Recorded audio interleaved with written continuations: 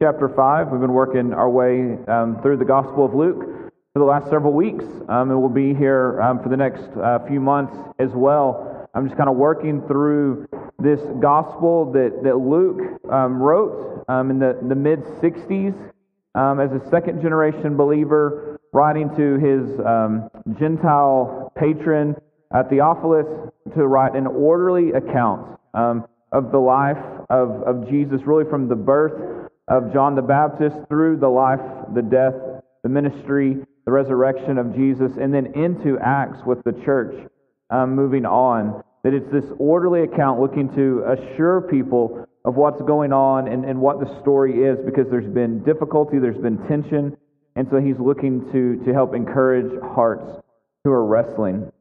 And so as we've begun Luke, we've seen the last couple weeks that we have the beginning of Jesus' ministry, and in that he's beginning to call the first of his apostles, right? And so really what is happening is we're kind of having an interlude of, there was a call of this apostle, here's some ministry, now we're going to step into here's the call of this apostle, and there's some more ministry, and they're just being woven together. And what Luke is doing is he's highlighting in the call of Peter and in the call of others some of the focus of what Jesus' ministry is going to be. And so we're not going to see the call of all 12 individually, but we're going to see a few of those stories, and it'll be giving us some kind of highlights and some insight and some perspective of what Jesus' ministry is really going to look like for the next several years. And so if you will look with me in Luke 5, we'll begin in verse 27. Remember last week we saw Jesus heal a leper and to heal a paralytic, right? These physical things are happening. And in verse 26, we saw that amazement seized them and they glorified God, meaning the crowds, the people around that were watching. They were filled with awe, saying, "We have seen extraordinary things today." Verse 27, and after this, he went out and saw a tax collector named Levi sitting at the tax booth. And he said to him, "Follow me." And leaving everything, he rose and followed him. And Levi made him a great feast in his house, and there was a large company of tax collectors and others reclining at a table with them. And the Pharisees and their scribes grumbled at his disciples, saying, "Why do you eat and drink with tax collectors and sinners?" And Jesus answered them, "Those who are well have no need of a physician, but those who are sick. I've not come to call the righteous, but sinners to repentance." And so we have this kind of short vignette here of these extraordinary ministry is happening, these things are happening, and Jesus, as he has told us he's going to do, he's just moving throughout the area, and he comes to Levi, who's also known as Matthew. We see this similar story in Mark 2 and in Matthew 9. Comes along a tax collector. And now listen, it's not that the IRS is particularly beloved in America, but the tax system in Israel at this time is particularly hated. What would happen was Rome would impose a tax, and then it would just kind of get passed down the line, right, with different levels of bureaucracy of, okay, you're in charge of it. Well, I don't really want to do it, so I'm going to assign it to someone else. Well, what would happen is every time it went down another level, a surcharge would have to be added on top of the original tax to pay for the person to actually collect the money. And so when it finally got down to the one being taxed, they're paying way more than the original tax was, because they're paying all these surcharges for tax collectors all the way up, right? And so they're actually being really extorted. And you're working for the government who is in your land, right? They've conquered you, they're occupying, and so there was a sense of, you're complicit with our enemy. You're a traitor. You're one of us, and yet you're working for them to extort us and to take more from us. Remember back in Luke chapter 3, when John the Baptist's ministry was taking place, and the crowds were coming to him. And people were like, "Oh, okay, what do we do? How do we show God that we're repentant and that we're preparing our hearts for whatever he's about to do?" And one of the ones that asked this were the tax collectors. This is in Luke 3, verse 12. And he says, tax collectors came to be baptized, and they said to him, to John the Baptist, "Teacher, what shall we do?" And his response to them was, collect no more than you're authorized to do. He doesn't tell them to leave the profession, but he tells them be fair in it, right? Like, take only what you're supposed to take, right? Don't extort the people. And so we know that these individuals were there was like disdain. This wasn't just we don't really prefer you. There was like actual hatred, disdain. They were socially kind of ostracized because people hated who they were and what they stood for and what they reminded them of when they were reminded by seeing them and paying the taxes, we're not a free people, Rome's in charge. And so to see Jesus now, after doing these glorious healings, calling a tax collector, right? This isn't a fisherman who's just like an honest day's work. This is a tax collector. And he says, hey, I want you to follow me. And so listen, as the audience would have initially heard this, you would have stood in one of two camps, right? You would have either been broken and marred and socially outcast, and so you would have seen this and there would have been a glimmer of hope of, wait, them? There's hope for me. Maybe this Jesus is for me. And there would have been maybe just the birth of some joy or some hope that this gospel, this good news is for you. Or if you were in the in crowd, if you're socially, you're acceptable, there would have been a sense of them. Jesus, you misunderstood. Jesus, you don't want them, right? And there would have been maybe some arrogance, some pride in this, like, seriously, not them. Jesus, we hate them. And we are justified in hating them because they're the enemy of Israel, which means they're the enemy of you, God. We don't want anything to do with them. And so you would have either landed kind of in either one of these camps. And so what we see is that Levi, he leaves the profession behind. He rose and followed him. And that Levi then makes a great feast in his house. And there was a large company of tax collectors, right? That's who he would have known, right? If he's having a party, he's going to know other tax collectors. They probably didn't have a lot of other friends. And others were reclining at the table with them. And the Pharisees they're following Jesus, trying to figure out, like, who is this guy? Is he teaching orthodox or not? And so they're around, and this party is happening, this meal is happening. And we see that it says in verse 30 that they grumbled. The Pharisees, the religious leaders, they grumbled at his disciples. Right? They've already kind of been put a little bit to shame by Jesus in the last scene, where he knew their hearts, and he checked that by telling someone to get up and walk. And so here they are, and they're grumbling to the disciples. And so you can just imagine the scene, right, where they're standing, or they're sitting over to the side, and they're seeing Jesus interact, and they're wanting him to put them in their place. Like, put these people in their place, Jesus. Recognize us for who we are, and let them know that they're not okay. They're not accepted. And so they're grumbling. And this idea of grumbling is a lack of trust, right? It's a lack of contentment. See, listen, as a quick aside, Scripture gives us freedom to lament. But lament is when we call things what they are, and we say, but Jesus, this isn't how it's supposed to be. Like, we're hurting from this, we're broken from this, and we know that this isn't what you intended, but we trust you to be faithful in the midst of it until you restore all things. Right? There's room for us to lament and to share pain and heartache and brokenness with God and say, but I trust you in the midst of it. Grumbling, right, is what Israel did in Exodus as they worked their way through the wilderness, when it was like, hey God, I know you've done some stuff, but you're not doing it quick enough today. Hey God, I know you've provided food every day, but we want meat. Grumbling is saying, God, I don't trust you.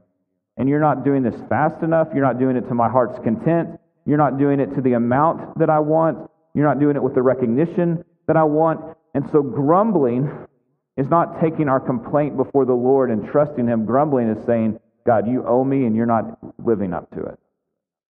And so here you see the Pharisees grumbling because they're not getting the attention that they want. And it's being given to others. They're kind of saying, hey, this guy seems special. He should notice us. We're pretty special too. And as they're grumbling, right, we have to ask the question, why is this such a big deal? Like, Levi's the host. He's the one that's invited people. Why is it such a big deal that Jesus is hanging out with Levi and the other tax collectors and not with the Pharisees? Like, why are they so upset about this? And it's because mealtime right here is happening. There is a level of welcoming and acceptance that feels uncomfortable for the Pharisees, right? That these folks are not being put in their place. They're not being shamed. They're being like, he seems to be glad to be eating with them. And you're not noticing us. Like, it's uncomfortable for us. Like, why is Jesus doing this? So many of you know, Carmen and I lived in the Middle East before we had kids for a while. And a common scene would happen that we would be walking down the street, and a vehicle would pull up next to us, and they would say, "Hey, hop in the car, come to our house and let us feed you a meal." Now listen, like if that happens to you today, you're not getting in the car, right? Like there's like this sense of this is how you end up on Dateline, right? Like, I'm going to run while I pull out my phone. I'm going to scream. Like, I'm not getting in the car. But folks we've never met these people, but they would pull up and say, "Hey, come to our house." And in this culture, it's a hospitable culture. As crazy as it sounds, we would often do that. We would go with them, and we would then have a meal. And in that meal, we would be sitting like reclined around the table in the room, and we would be partaking of a meal where it's a shared meal. And although you have a plate, potentially, you often didn't have a utensil to yourself, and you used your fingers, and you would take the food, and you would eat it, and you would dip it, and you would go back, and you would go back. And in that, right, you're thinking, I don't know if I want to do that. Because here's the thing, you're touching their food, and they're touching your food. And so there's a level of, even pre-COVID, right, where there's a level of, hey, there's an acceptance. If I'm going to do that, if I'm going to let you touch the food that's going in my mouth, if you're going to touch the food that's going in my kid's mouth, I want to know where your hands have been. And so there's a level of like literal social acceptance that's taking place in the Middle East around the meal, because they're saying, we don't agree on everything. We had you here for the meal because we know we don't agree with you on things, and that we could be viewed as the enemy, right? And yet we want to accept you. We want to bring you in. We want to eat a meal. We want to have conversation. And we learned then, like we didn't leave a lot of meals in complete agreement on almost anything. Religion, politics, like anything. But there was a level of acceptance that was taking place. As Americans, we're used to sitting across the table from someone in a meal, and although we typically eat with people that we like, I can eat with someone I don't know, right? Because you're not touching my food. And I have a fork to defend my food with if you reach for it, right? And so mealtime is a level of acceptance, but it's not to the depth that we see here in this scene, where Jesus is sitting and he's grabbing and he's eating and he's touching with those that the Pharisees would have said, they're the enemies of our people, Jesus. What are you doing letting them feel like you're okay with them? Think about it. Like today, if you go out and you know some dirt on someone, or you know something going on, and you see someone that you respect having lunch with that person, what are the thoughts that run through your head? What? Do they know? They couldn't know, right? Because if they knew, they wouldn't be eating with them. Oh, does that mean they agree with everything that person says on Facebook? Right? Does that mean they agree with all the crazy political stuff they say? Is that right? Like we assume sitting and having a meal with someone, what they're saying is, I fully and completely accept, believe, and agree with everything that you do. It's an affirmation. Now we know that's not true. Like we know it's not true for us, and we wouldn't want someone to view us that way, but it's hard for our own hearts and minds not to assume that when we see someone that we feel like socially they don't line up, and they shouldn't be having a meal together. And it's hard for us not to believe that there's something more going on. We make assumptions. And so, because we live in a divisive culture right now, then we tend to sit with people that we do agree with. Because we don't want to have that conversation all the time. We don't want to argue all the time. And so we then begin to find ourselves in an echo chamber where the only people we sit with are people who agree with us and think like us and talk like us. And what Jesus is doing here is he's blowing that whole thing up, right? And he's sitting with folks that are the enemies of their people, and he's having a feast, right? And the Pharisees are going, you're saying everything's okay, that they're right. I mean, they're just assuming all of these things about what Jesus is thinking or feeling or believing about these people. So Jesus answered them, those who are well have no need for a physician, but those who are sick do. I'm not come to call the righteous, but sinners to repentance. And so the question for us this morning is this, is are we going to look more like Jesus in this scene, or are we going to look more like the Pharisees? Because often the church has had a reputation of being more pharisaical, right? Of being the ones who have drawn the lines and saying, you can't associate with them. You can't eat with them. You can't talk. Like we've drawn some of those lines historically. But let's notice what Jesus does here. Jesus initiates the contact, right? After this, in verse 27, he went out and he saw a tax collector named Levi sitting at the tax booth, and he said to him, follow me. Jesus went after Levi. He didn't wait right for Levi to come to him. He went after Levi. That Jesus pursues sinners. And what Luke is showing us here is that Jesus isn't just going after those who have physical outcasts, like lepers or someone that's paralyzed. He's also going after those who are socially outcast. He's drawing everyone back in, and he's bringing restoration. He's pursuing sinners. And so, church, we need to be reminded this morning that we've been called in 2 Corinthians 5 to be the ambassadors of God. That we are little Christ who are reflecting his image and his character to the world. Which means that we then are, because we have first been pursued by God, that we become pursuers of people. And not just the clean ones, but the sinners. And the sinners that make you uncomfortable.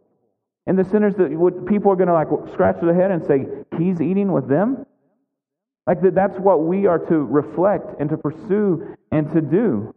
And listen, it's not to be patted on the back. It's because Jesus has found us in our depth, right? In our darkness, in our seat of death, and has brought us out of the pit and has rescued us and now has called us to be an ambassador. What did he tell Peter? Hey, you're going to be fishers of men now. Like, you think you're this? You are, but I'm transforming you. And you're going to get to call other people to follow me, to trust me, to know me.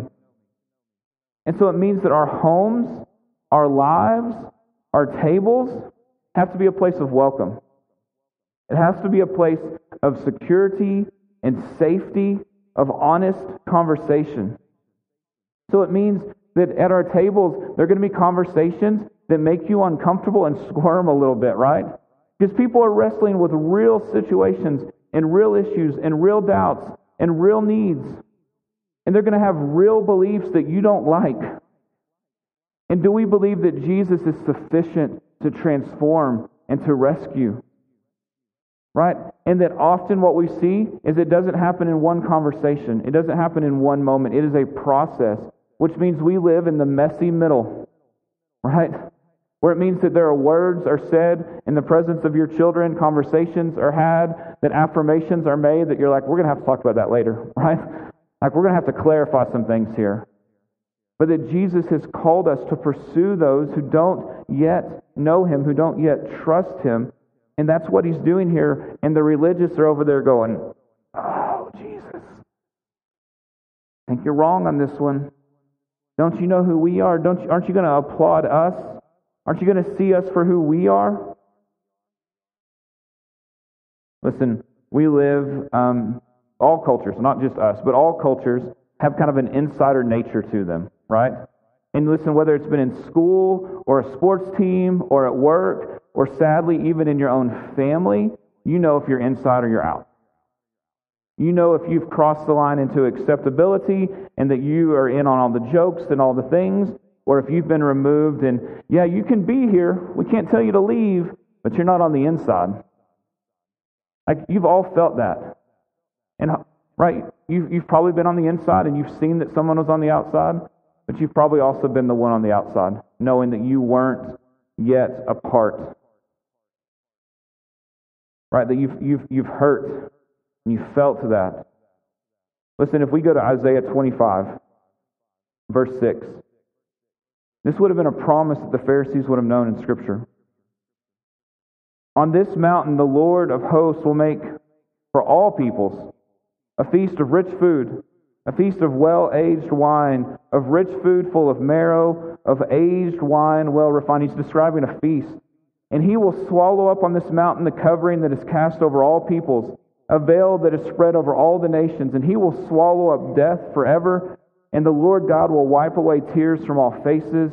The reproach of his people he will take away from all the earth. For the Lord has spoken, and it will be said on that day, Behold, this is our God. We have waited for him that he might save us. This is the Lord. We have waited for him. Let us be glad and rejoice in his salvation. There was already a hope and a promise that when the Messiah came, that what God was going to do, he was going to throw a party, and there was going to be a feast for all peoples, that they would sit and they would enjoy together. And now here we see a fulfilling of this, even just in part. And they're like, not them. Yeah, for us, yes, but not them, right? Jesus, not them, right? Please, not them. And what Jesus is saying, no, I'm bringing the physically outcast, the socially outcast. It is for those who are aware of their need. I'm bringing them in. I'm restoring things, and they're going to enjoy this feast with me. Church, we are not called to consolidate our power and our influence and only have meals and only have conversations with those who can potentially curry favor for us down the road. We are meant to pursue those who don't yet know Jesus, to invite others to come and to eat and to experience what we have tasted and seen that the Lord is good. That we were reminded that apart from the grace of God, we're an outsider. Apart from the grace of God, we don't belong. Apart from the grace of God, we're not sons and daughters of the King, and we have no seat at the table. It is Jesus who brings us in, not our own merits, not our own ability, not our own religious background. And so we invite people. Like what did Levi did? He invited those who were also despised like he was. He's like, come on, like come meet this guy. Come be a part of what's going on here. Come get in on this. And so, church, we're called to invite those in our family, those in our neighborhood, those at work, those who are friends or parents or kids, right, involved on sports teams or activities, right? Those in our world. And would we be reminded that they're not a project? Here's what I don't want you to hear this morning. One, that people are projects. They're not. Or that you flinch or freak out if someone invites you over, like, oh no, they think I don't know Jesus, right? Oh no, they think I'm a social outcast and they want to bring me in. Jesus has meals with those who are far from him and those who are close to him, right? He's building a family. He's building a family. And so we have meals with those who are already close with us, and we continue to develop those deep relationships, and we are constantly inviting folks to come be a part of it. So as we even look around the room here, there were some who you remember very vividly walking in the door for the first time, wondering, would this be a place you're a part of? And now we can't imagine this place without you. Right? Like that happens all the time. It's constantly happening. And so that we are inviting others to be a part of this, that knowing that Jesus has torn down the dividing walls, that we can have everything. Everything can be different in how we view the world. And if we have Jesus, we can begin to build something together, that Jesus is sufficient. He has torn down the dividing walls, and we can have honest and real conversation and come together. It's seeing that folks right now have things they maybe need to lay down in order to trust Jesus. And that we can live in the mess, right? Because grace is present. And that people don't just all of a sudden walk in covered in the world, and the next day, right, look like Jesus. We are transformed from one degree of glory to the next. All right. Our salvation can be immediate and secure, right? It is. But our transformation is slow. The process. It's important for us to note here as well that repentance is talked about. Right? Sometimes we'll take a passage like this and say, see, Jesus just wants us to have a good time. He's saying everyone's sin is okay. That's not what this passage is saying. Those who are well have no need of a physician, but those who are sick, they're aware of their need, like that there's a problem. I have not come to call the righteous, but sinners to repentance. He is calling for transformation and change. He is not there to say, hey, everything y'all are doing, I applaud it. And so would we not use passages like this to say that we are accepting of sin? And it's also not an excuse for us to run out and do our favorite sin and call it mission. Right? Like we're gonna go do the thing that we always wanted to do. We're just gonna call it mission now because Jesus has given us an out. There's a call to repentance here. When he calls Levi, he says, follow me in verse 28. And he left everything. He laid things down.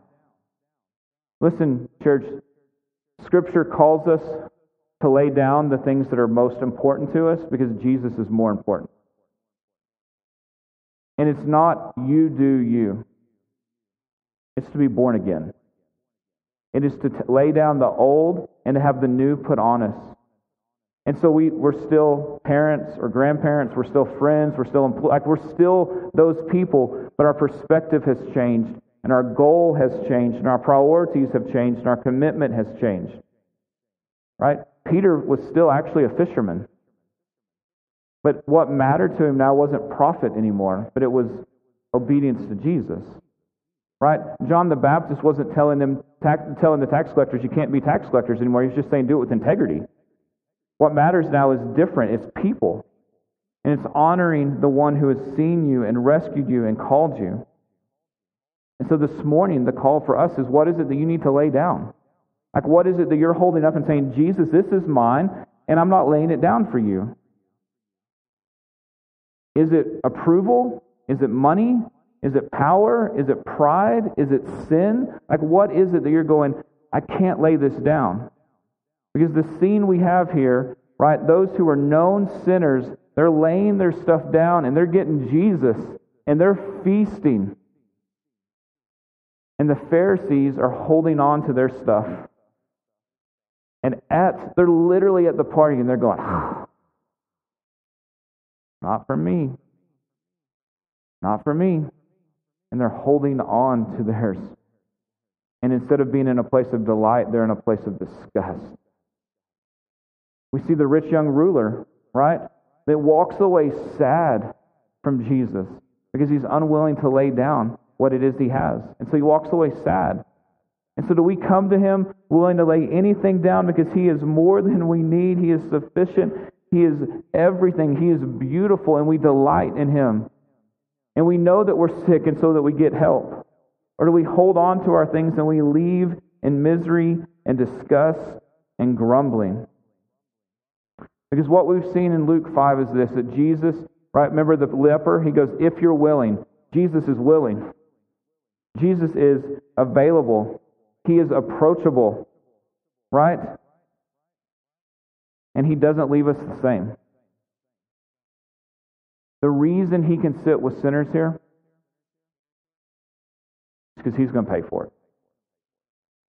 He's going to the cross on behalf of Levi and the other tax collectors at the table. He's going to the cross on behalf of the Pharisees and their sin, right? Their pride, their independence, their spiritual superiority, their clean sins. He's going to the cross on behalf of our sins so that he can invite us to sit at the table as sons and daughters. A passage that I love from Isaiah 55. Another promise that they would have had and known. Come, everyone who thirsts, come to the waters. The one who has no money, come, buy and eat. Come, buy wine and milk without money and without price. Why do you spend your money for that which is not bread, your labor for that which that does not satisfy? Listen diligently to me and eat what is good. Delight yourselves in rich food. Incline your ear and come to me. Hear that your soul may live, and I will make with you an everlasting covenant. Right? Like what he's saying is it's being fulfilled before their eyes. These people didn't have money to buy, right? They were spiritually destitute. And yet Jesus is saying, no, come and feast with me because I'm taking care of the bill. I'm taking care of it. And you're invited to come and eat and drink like you're the rich, right? Like that you're the one that belong, because I'm going to say that you belong. I'm going to live the life you were meant to live. I'm going to die the death that you deserve. And then I'm going to show that I am who I said that I am. And I'm going to come out of that grave, having defeated sin and death, right? That I've won. And you're welcome at my table. So the question before us this morning is this: do our lives currently look more like the Pharisee or the tax collector? The one who is gladly, willingly laying things down and sitting at the feet of Jesus? Or the one who is scoffing in disgust? Because Jesus is saying this morning, you can lay it down and trust me, I'm good. And you can have a seat at the table. And then in that, we walk to reflect that story and that image of Jesus as an ambassador. Not because we're beating our chest or our church, but because Jesus is worth it. And we want others who don't know him yet to come and taste and see that he's good. Let's pray.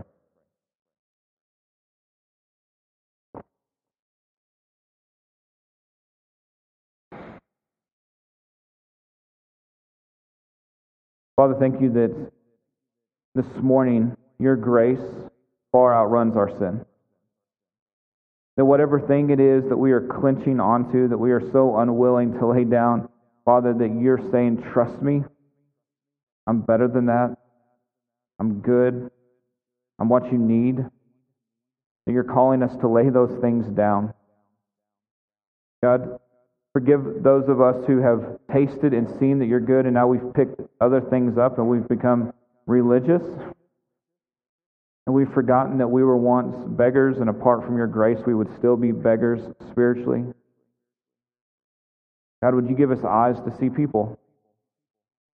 To open wide our doors and our arms to say, come and be a part.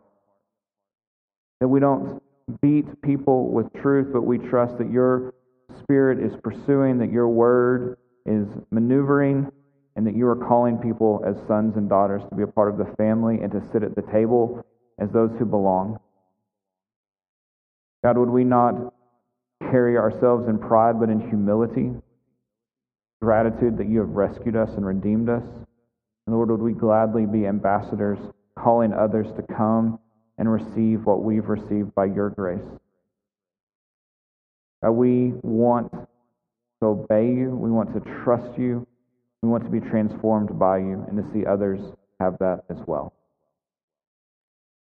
Lord, would you move among us now? In Jesus' name, amen.